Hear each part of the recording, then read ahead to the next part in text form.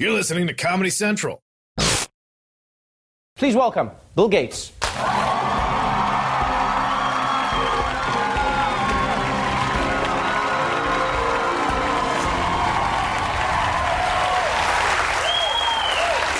Welcome back to the show. Great to be here. First things first, when the interview ends, don't get up and leave immediately because people think like we're fighting and we're not. I don't want to overstay my welcome. Yeah, you just like, I know that you have places to be, but everyone was like, Trevor, did Bill Gates, did you offend him? I was like, no. That's what Bill Gates does. When he's done, he's done. He gets up and he leaves. Everyone else is like, hello, cry, and Bill Gates is like, I'm out, I'm done. That's how you become a billionaire. Welcome back to the show. Congratulations on another successful year of the Goalkeepers event. Talk to us a little bit about Goalkeepers, because people know that you're involved in philanthropy. People have heard of you and Goalkeepers. We see fantastic names like Yara Shahidi being involved. But what is your intention with the Goalkeepers event? What are you trying to inspire in people? Well, all the countries in the United Nations made a set of commitments to improve the state of life, to get rid of disease, to fix climate change. And those goals, sustainable development goals, we need every year to sit down and look at, are we making progress? Right. We need to celebrate the heroes who are inventing new tools or doing work in the field. And we need to see if people are falling behind, how do we double down on that? And this is the 1 week of the year, because the UN's coming together, that we focus attention on these super important long-term issues. What I enjoy as well is I was lucky to be part of the event last year, and what I enjoyed was it's not an event that's focused solely on the leaders of the countries, but it's on the people in the countries who are leading themselves. So you have an event where I think this year was over 400 people, predominantly below the age of 40, and more than 50% of them are young women who are doing amazing things in their countries. What are some of the projects that they're undertaking that really impress you? Well, on the ground, the idea of getting new seeds to farmers, educating them, so they can deal with climate change and have more productivity.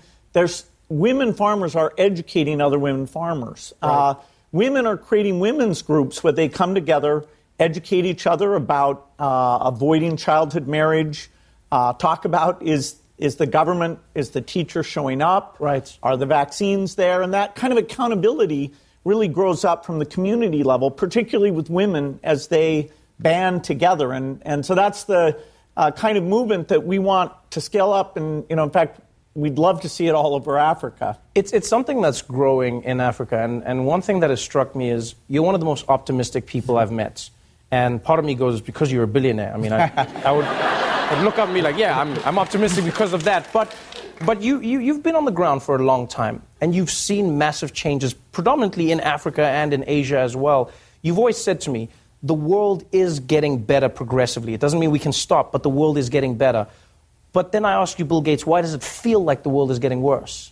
Well, the nature of news is that you're going to read about a plane falling out of the sky or a natural disaster. If we go 3 years with no plane wrecks, when do you put that headline there? Extreme poverty has gone from 36% to 9%. And so every day for 25 years, you could have run a headline, 137,000 moved out of extreme poverty today. That would be real news. And yet it would feel kind of weird. Right. And so improvement is this gradual thing. We've cut childhood deaths in half over the last 25 years. We've raised agricultural productivity. And, there's a lot of amazing heroes behind that. And so really understanding this framework that we focus so much on what's not done, right, that we can miss the lessons of what really works extremely well. That's an interesting paradox, because it feels like that's the space that not just the general population is in, but also the president of the United States. Because Donald Trump has not been afraid to say he's not a fan of giving money to other countries. He's not a fan of foreign aid. He doesn't understand why America pays for any other country. I read an article in the Washington Post about how they asked you to come to the White House to explain to the president why foreign aid is important. And I would like to know, if you were explaining it to a toddler, how would you explain, not that the president is, I'm just saying if you were, how would you explain foreign aid to somebody? Why would you say the United States should help any other country and give them money? Well, it's less than 1% of our budget. When you ask people, they think it's 5 or 10%, but it's fairly small. although we have such a big budget, it's $30 billion a year. That $30 billion is keeping over 14 million people alive with HIV medicines. And if we keep them alive, eventually we'll have a vaccine, and then we'll stop people from getting infected. But for now, we need to keep those drugs going out there. It's something America should be very proud of. It started under President Bush, but it's been very bipartisan, called PEPFAR. And so most people don't get to see these things in action, see how many kids are surviving from malaria because those bed nets got out there, or those vaccines got out there. Melinda and I get to travel to Africa. We get to look at this data, and thank God that American taxpayers are so generous. This is what can get countries out of poverty, allow those countries to be self-sufficient and stable. That means we won't have to send soldiers there. We won't have epidemics starting there, and the world economy will grow, and we'll all participate in the middle income or better life that everyone on the planet should have. When you look at philanthropy, you have to look at it through a very specific lens, because a lot of people have a misconception, and that is those who have the money can just give it to those who do not, and then the problems of the world are solved. But the truth is, philanthropy cannot fix these problems. So what are you looking to do? Because even if you gave all of your money to a charity, the truth is it is a drop in the bucket compared to a government's budget, any government in the world. So what are you actually trying to do then? Well, philanthropy is able to take risks, like inventing a new vaccine. We can pick scientists and get behind that, so we can add to whatever the government's doing there. We can understand these community organizations, give them some money and show they get results, and hope that the government will get behind those new approaches.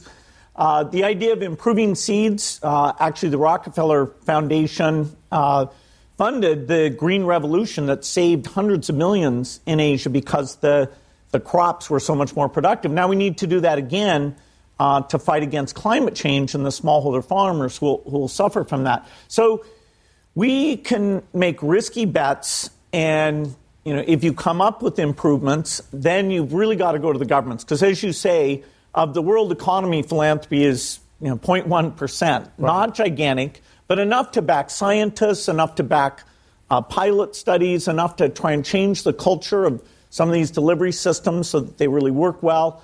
Over time, we'll get digital tracking in, so you can say when you went to the primary health care system, were the vaccines there? Did the teacher do a good job? So we need the governments over time to take on new ideas, including these accountability systems.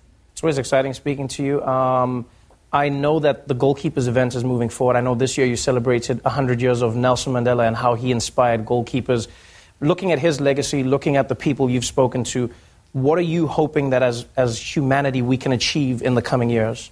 Well, we had Gracia Michel, who is Nelson Mandela's wife, come in. She was so eloquent about how he believed in principles, and he stuck with them even when it looked bleak.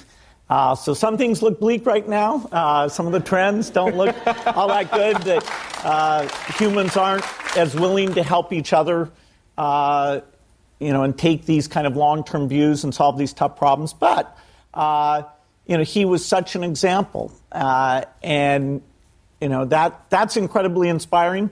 I think the young people in the room were all tearing up as she talked about him and how we should all take that spirit of sticking with what we believe in and carry it forward. Thank you so much for being on the show. Thank you. For more information about the Bill and Melinda Gates Foundation and the Goalkeepers Report, go to gatesfoundation.org/goalkeepers. Bill Gates, everybody. The Daily Show with Trevor Noah, Ears Edition. Watch The Daily Show weeknights at 11, 10 Central on Comedy Central and the Comedy Central app. Watch full episodes and videos at thedailyshow.com. Follow us on Facebook, Twitter, and Instagram, and subscribe to The Daily Show on YouTube for exclusive content and more. This has been a Comedy Central podcast.